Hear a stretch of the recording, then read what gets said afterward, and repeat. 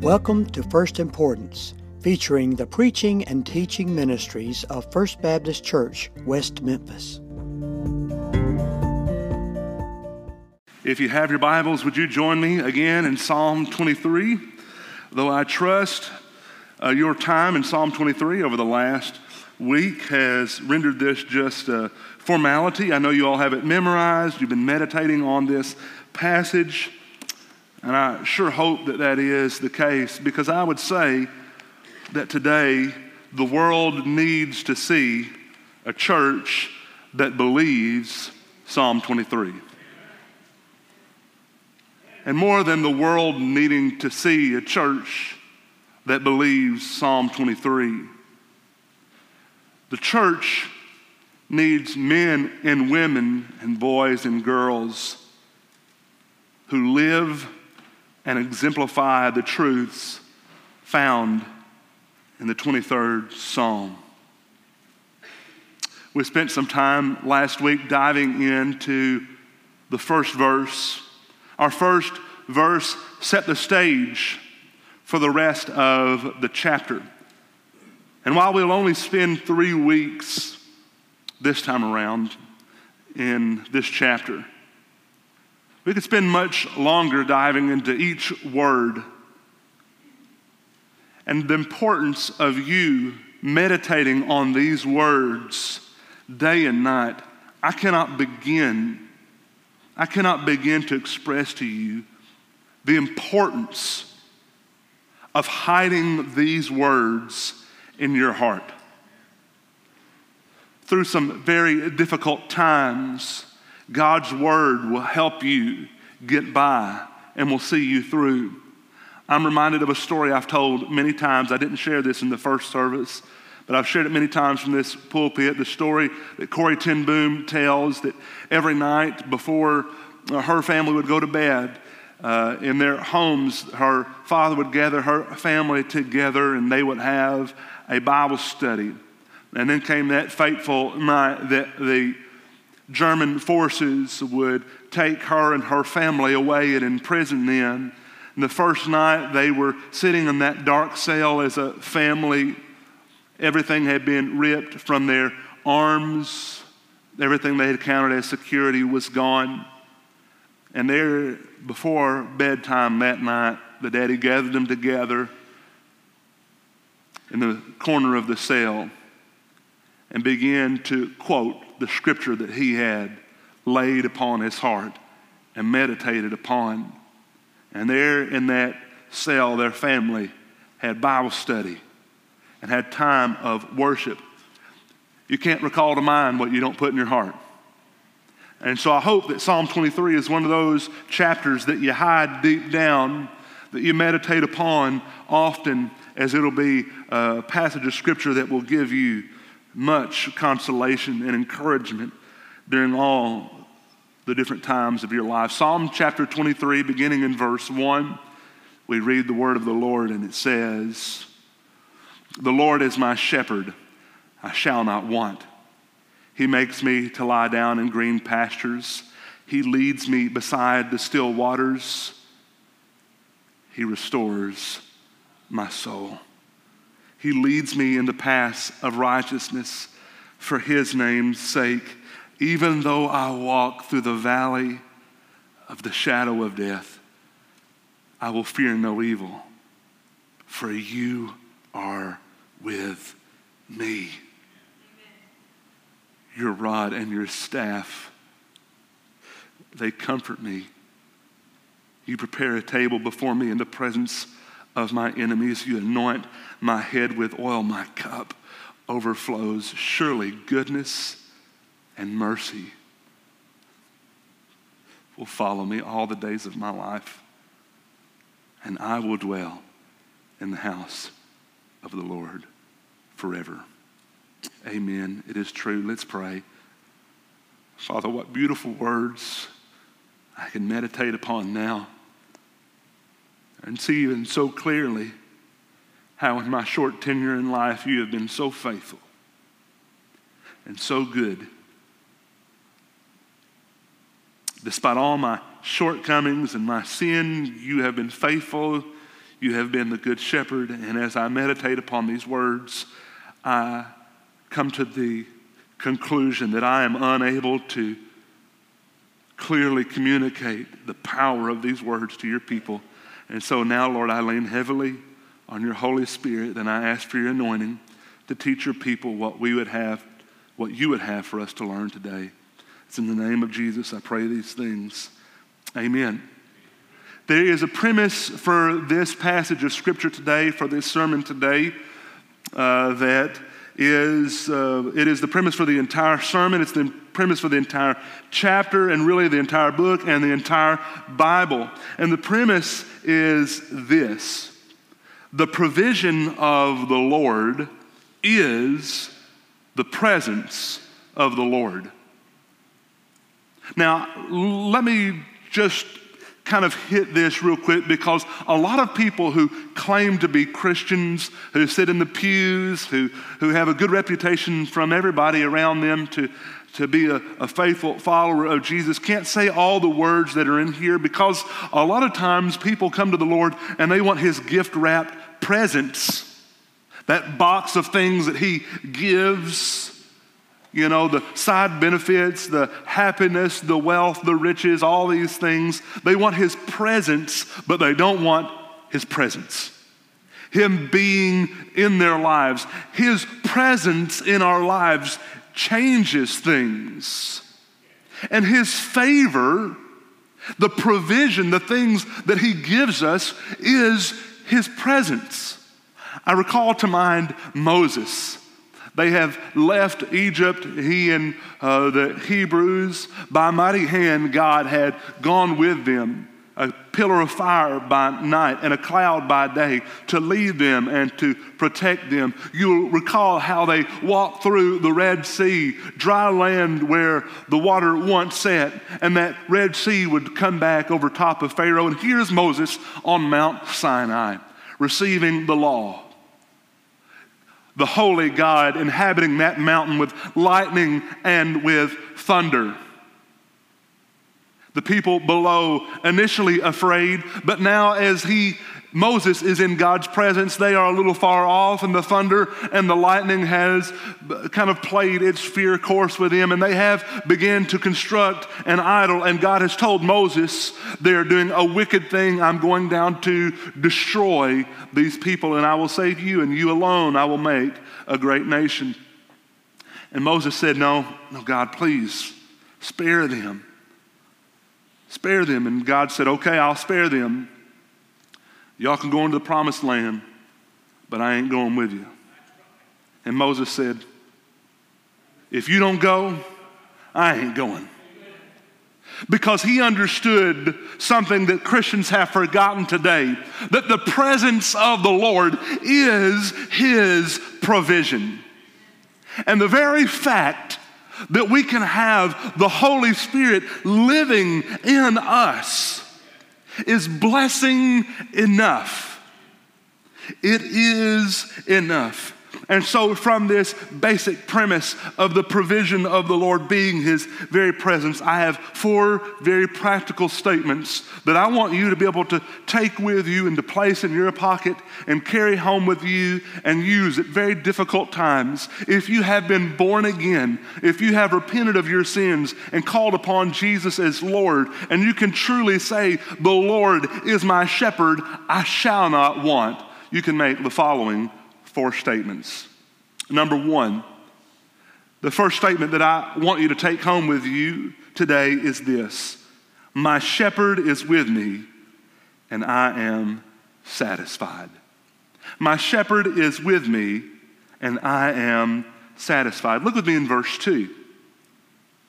He says, the Lord is my shepherd, I shall not want. Verse 2, he makes me to lie down in green pastures, and he leads me beside still waters. Now, many of us could acknowledge that we have very little to no experience with raising sheep. Some folks in here are familiar with agriculture, but very few of us are really familiar with the life and the livelihood of a shepherd. But really what needs very little explanation is the beautiful picture that is painted here in verse 2.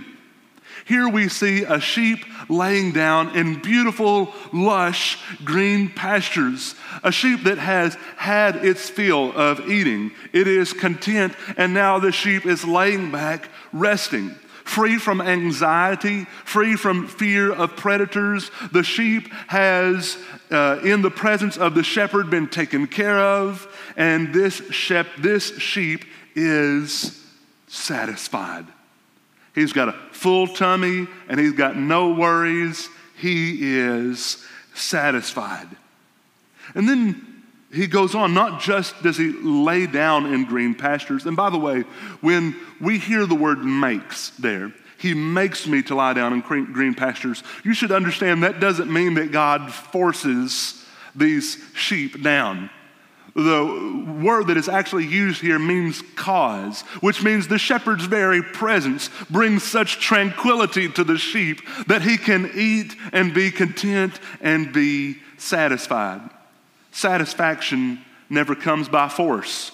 You're not going to force yourself to love Jesus. You can't force yourself to love Scripture. You can't force yourself to follow Jesus. Rather, you have to trust and rely upon him. Christianity is not about the work that you do, but about the work that the shepherd has already done. Here the sheep is laying down, and then the psalmist says, he makes me to lie down in green pastures. He leads me beside the still waters. He's able to receive refreshment. He's able to receive everything he needs to his content, and the sheep is satisfied. And yet we know that today in the world that we live in, and the world that's always existed, satisfaction evades us at every corner. The Rolling Stones put it best when they said, "I can't get no satisfaction," though they tried and they tried and they tried. The Rolling Stones, of course, would know about trying to get satisfaction. Any interview with any of the members of the Rolling Stones would let you know that the wealth and the prosperity that they had on this earth gave them access to everything that this life promises happiness, and they could not receive happiness. Things in this life promise happiness, but are unable to deliver. They promise only temporary satisfaction. In the hit Broadway musical Hamilton, one of the central characters, Angelica Schuyler, tells of Alexander Hamilton, he can never be satisfied. He will never be satisfied. And that's precisely the world we live in. No satisfaction. Just temporary highs. You get something to eat, you have your content, it's the best meal you've ever had, you lean back, you say you could not have another bite, I am satisfied. And then 4 hours later you say, I am starving.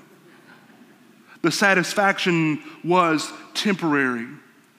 But here the psalmist says, the very presence of my shepherd gives lasting satisfaction. The world longs for satisfaction and cannot find it. The Christian has access to satisfaction but never uses it. The Bible is abundantly clear that only God can provide satisfaction, only his presence. The psalmist will say elsewhere in chapter 63 of Psalms in verse 1, "O God, you are my God, earnestly I seek you, my soul thirsts for you, my flesh faints for you as in a dry and weary land where there is no water. So I have looked upon you in the sanctuary, beholding your power and glory, because your steadfast love is better than life. My lips will praise you. So I will bless you as long as I live. In your name I will lift up my hands. My soul will be satisfied as with fat and rich food, and my mouth will praise you with joyful lips when I remember you upon my bed." Friends, the only satisfaction, the only lasting satisfaction that is to be had in this life is in the Good Shepherd and is in his presence. And every moment outside of his presence should be for us a desire to be back in his presence.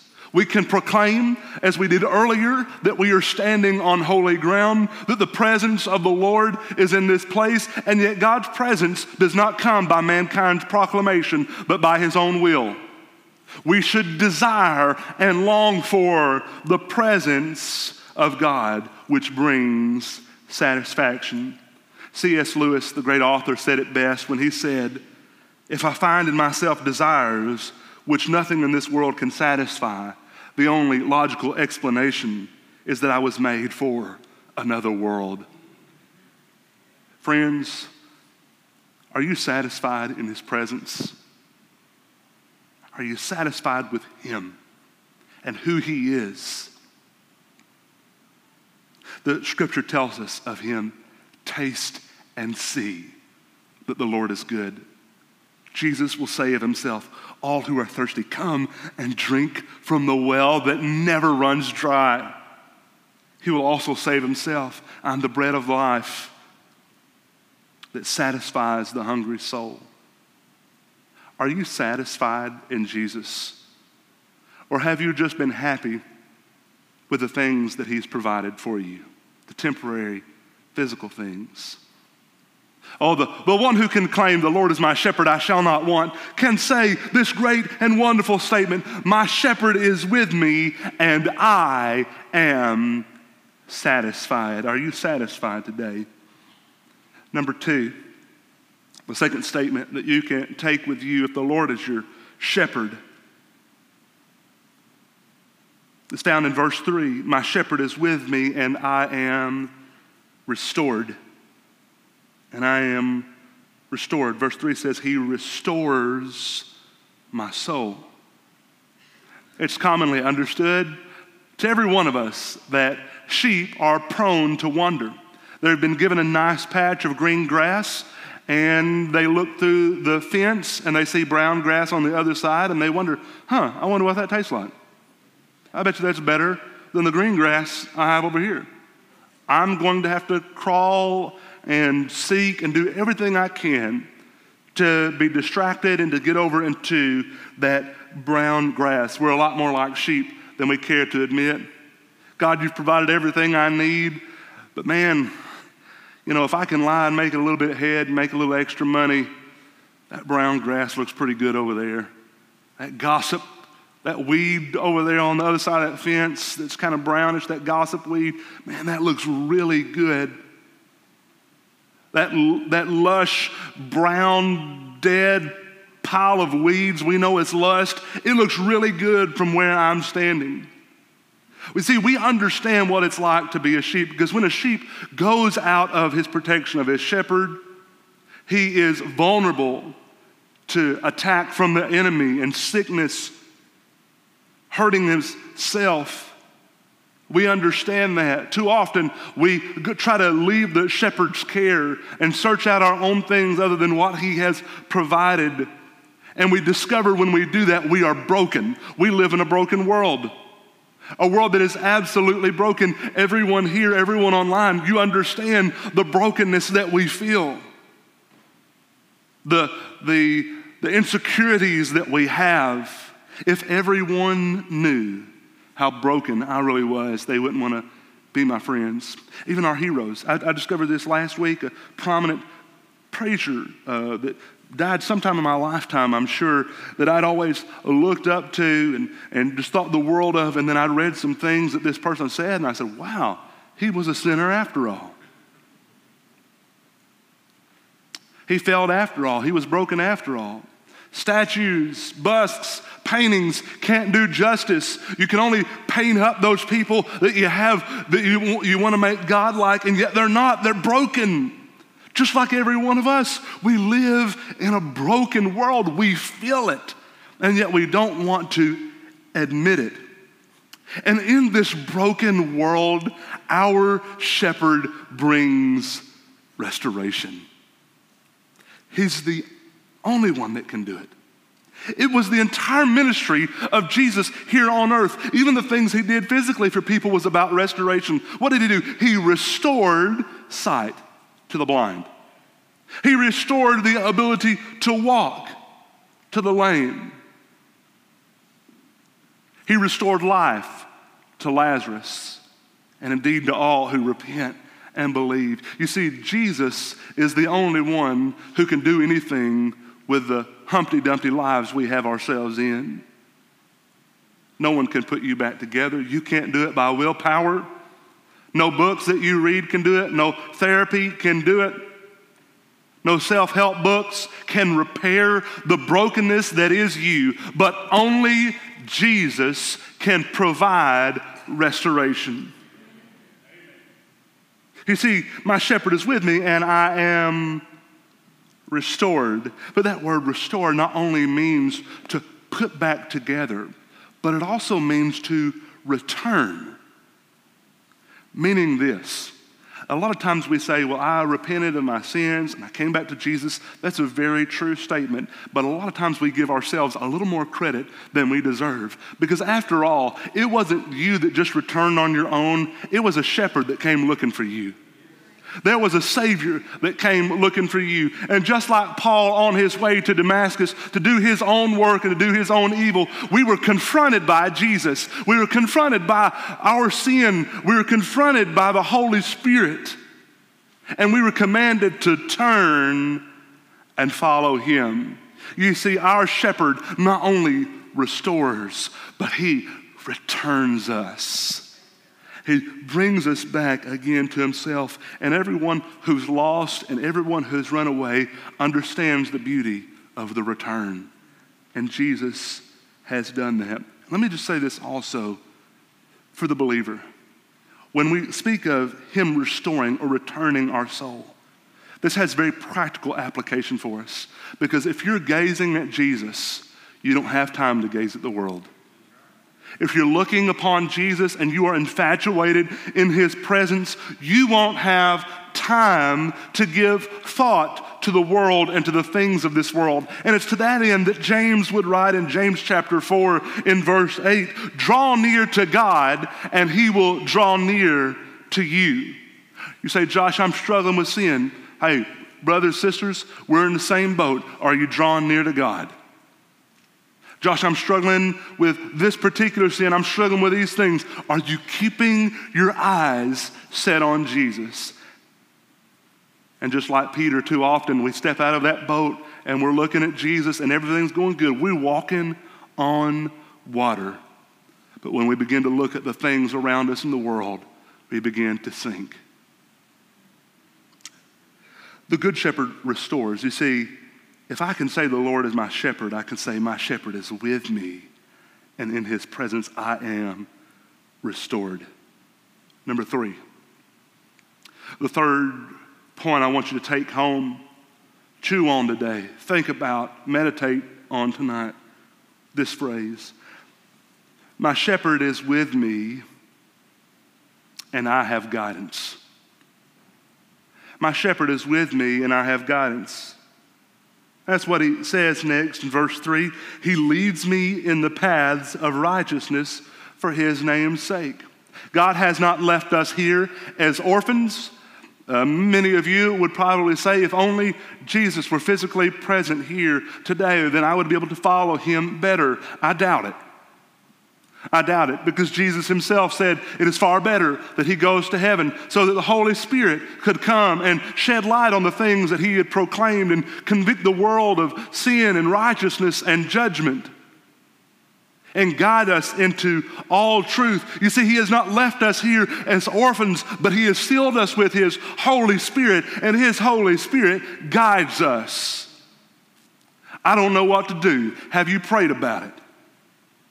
I don't know what to do in my life regarding this business decision. Do you know that God cares about your business decisions? Do you know that God cares about your family? How about next time, instead of spouting off at the mouth, you say, hey, I better stop and ask the Lord whether or not I should say this. And the good chance is he's going to save you from sticking your foot in your mouth. And I can say that from like a lot of examples where I've done it mostly wrong and then sometimes right. Stop and ask God for guidance. Here, the sheep is not worried. He's content. His life is great. Why? Because in his life, the shepherd gives him guidance. He gives him guidance. He leads. Famous pastor Joseph H. Gilmore from New Hampshire in 1880 was reading Psalm 23, and he wanted to convey the meaning of this to his people, and so he penned a song for them to sing together. Maybe you will remember this song. And verse 1 says, "He leadeth me, O blessed thought, O words with heavenly comfort fraught. Whate'er I do, where'er I be, still 'tis God's hand that leadeth me. He leadeth me by his own hand. He leadeth me, his faithful follower I would be, for by his hand he leadeth me." And then in verse 4, "And when my task on earth is done, when by thy grace thy victory's won, even death's cold wave I cannot flee, since God through Jordan leadeth me." Pause to think about this for just a moment. The same God that created the entire creation in 6 days and rested on the seventh, the same God who holds all power and is perfectly content in himself that he does not need you and I, the same God who has been patient with us in our sin and in our rebellion, leads us. Think about that.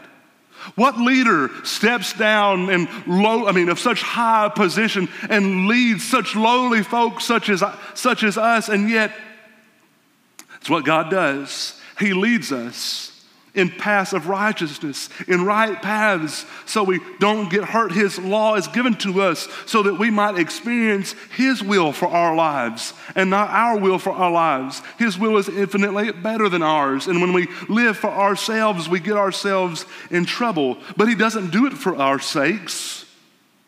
He does it for his sake. By the way, the subject of this entire chapter is the Lord. It's not the sheep. The sheep mean nothing without the shepherd. The subject of this entire passage is the Lord. This is his world. He can do with it as he wants. This is his life. He can do with it as his want. This is his church. This is his city. God can do with this world as he wants. He does not need your permission or your belief in him to do that. He does not need you to believe, "I can't believe in a God who would say or do that." That doesn't matter. Because he is who he is, and he does things for his own sake, for his own holiness. Isaiah 48 verses 10 through 11 will teach us that. For my own sake I do it. For how should my name be profaned? My glory I will not give to another. And Romans 11:36 says, "For from him and through him and to him are all things. To him be glory forever.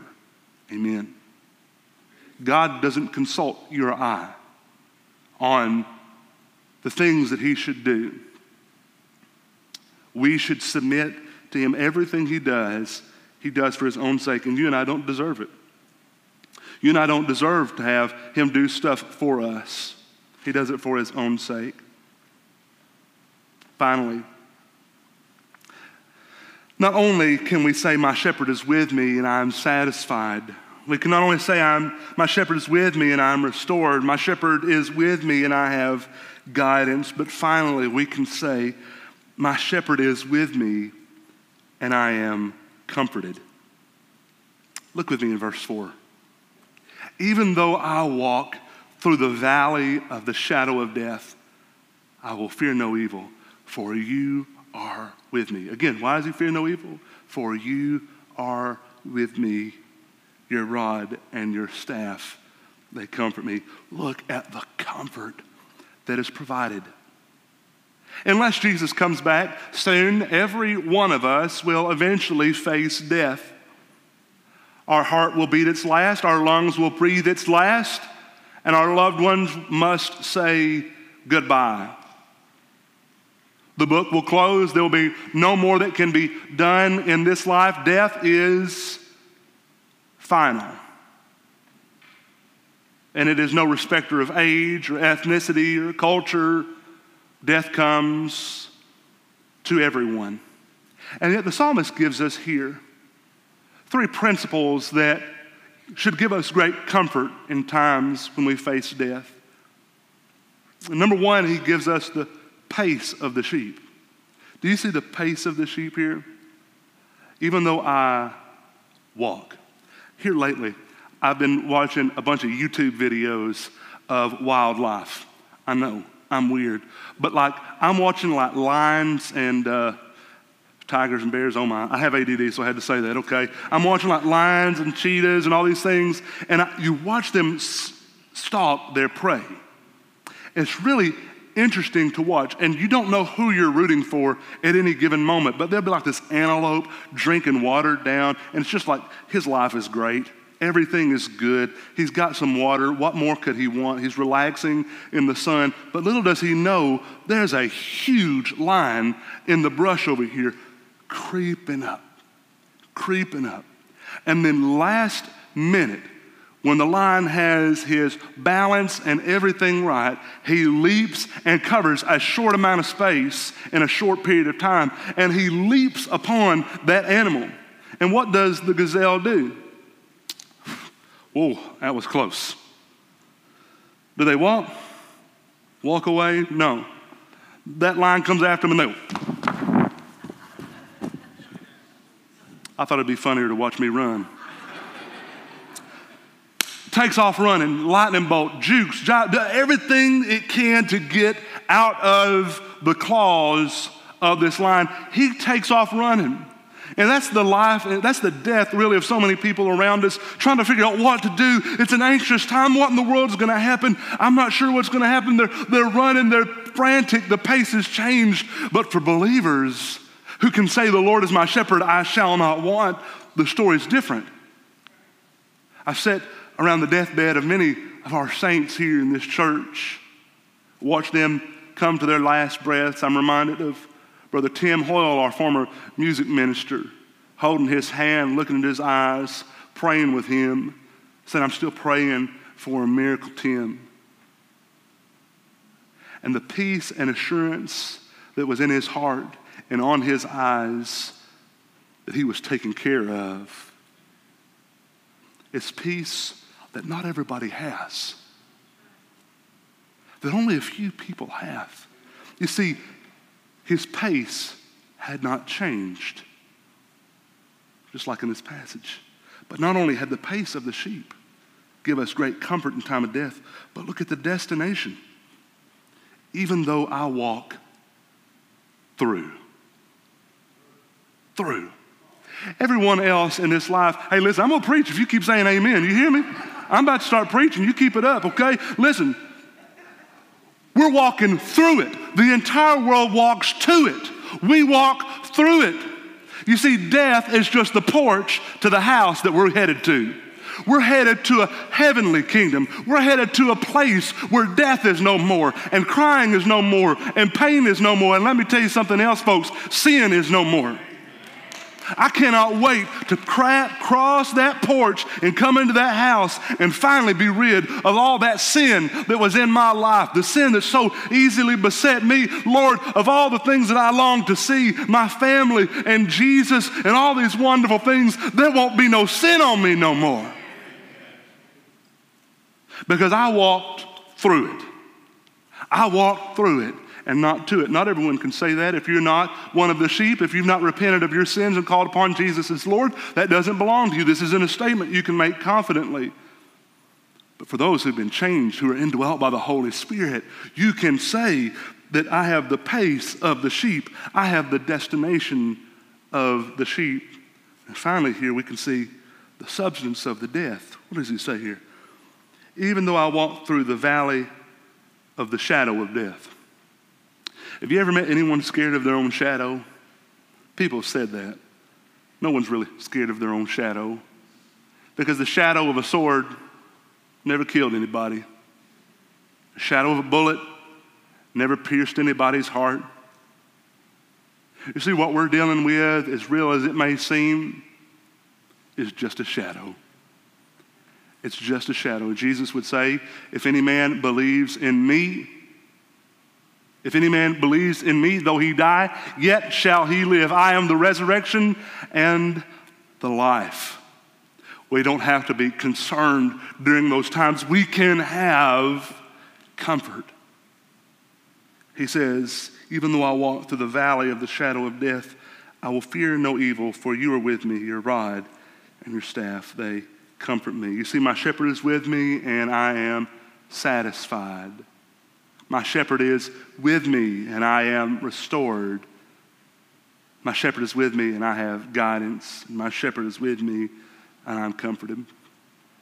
January 21st of 1999, me and my family were sitting in the living room. We had some guests over, and we had some guests over because it was storming, and the husband was away at the Air Force Base. It was storming outside, and we were sitting in the living room talking, and all of a sudden the lights began to flicker, and then they went off, and we heard a loud noise, a really loud noise, and my mom yelled, "Get to the bathroom." And so we took off, and we jumped in the tub.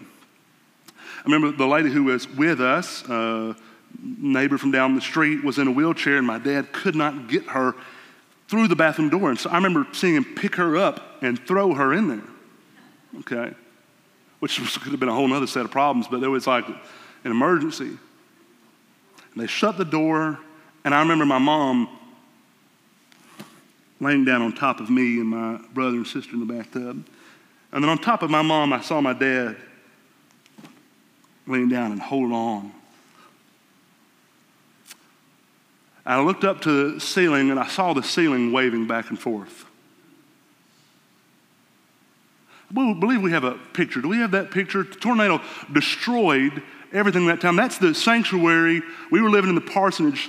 That's the sanctuary that was less than 50 yards from our house. 1 acre lot, 15 big walnut and I think it was a pecan tree, oak trees in our yard. All of them knocked down, none of them on the house. That's the sanctuary. Torn up right there at the church is where the tornado supposedly, this is what they tell me, turned into 2 tornadoes and followed 2 different paths. I didn't know that was possible. You got that second picture of the Family Life Center? There you go. That was the Family Life Center, just less than a half a football field away. Destroyed. That night, 80 tornadoes would have gone across Arkansas, devastating many towns. But as I saw that ceiling move, you'd think I'd been scared, wouldn't you? You know me. You know how easily I jump, how much of a scaredy cat I am. People in the office will testify. They jump out and scare me. I'm scared. I wasn't scared. Do you know why? Because my mom and dad were with me. And they were covering me up. At the peril of their own life, they had laid their bodies on top of us. My mother to protect us, my father to protect her and us. Thankfully, we had very little damage to our house that night. But the presence of my mother and father changed the way that I view things. You see, because when God is with us, we don't have to be afraid. And when God is with us, we can have satisfaction. And when God is with us, we can have guidance and restoration and comfort. And so my question for you truly is today, is God with you? Is his presence on you and in your heart? Have you truly repented of your sins and called upon Jesus as Lord? If not, in a few moments, I'm going to give you a chance to ask Jesus into your heart. I'm going to give you a chance to repent and turn to Jesus and live for him down here during our invitation. But maybe you're here today and you are saved, but you've not been living in his presence. What are you waiting on? Repent. Enjoy the Good Shepherd whose presence is his provision. Let's pray. Father in heaven, I ask now during this time of invitation for those who are watching online and those who are here, Lord, that somehow you were able to speak through my mumbling and fumbling around these words, and your Holy Spirit tugged upon the hearts of those who are listening. And if there's anyone who is yet to receive you as Lord and Savior, I pray that today they would repent of their sins. They would turn to Jesus who bled and died for them and rose again. They would confess him as Lord. And they would make that decision public with me or with this church. Father, for those of us Christians who have been living lives content outside your presence, Lord, I pray that we would thirst and long for your presence. God, I pray you'd use this time for your glory, and I'll be very careful to give you all the praise, honor, and glory. In Jesus' name we pray. Amen. Thanks for joining us for this episode of First Importance. You're invited to check out our other sermons on this channel, and if you're in the West Memphis area, to join us for our Sunday worship at 10:45 a.m.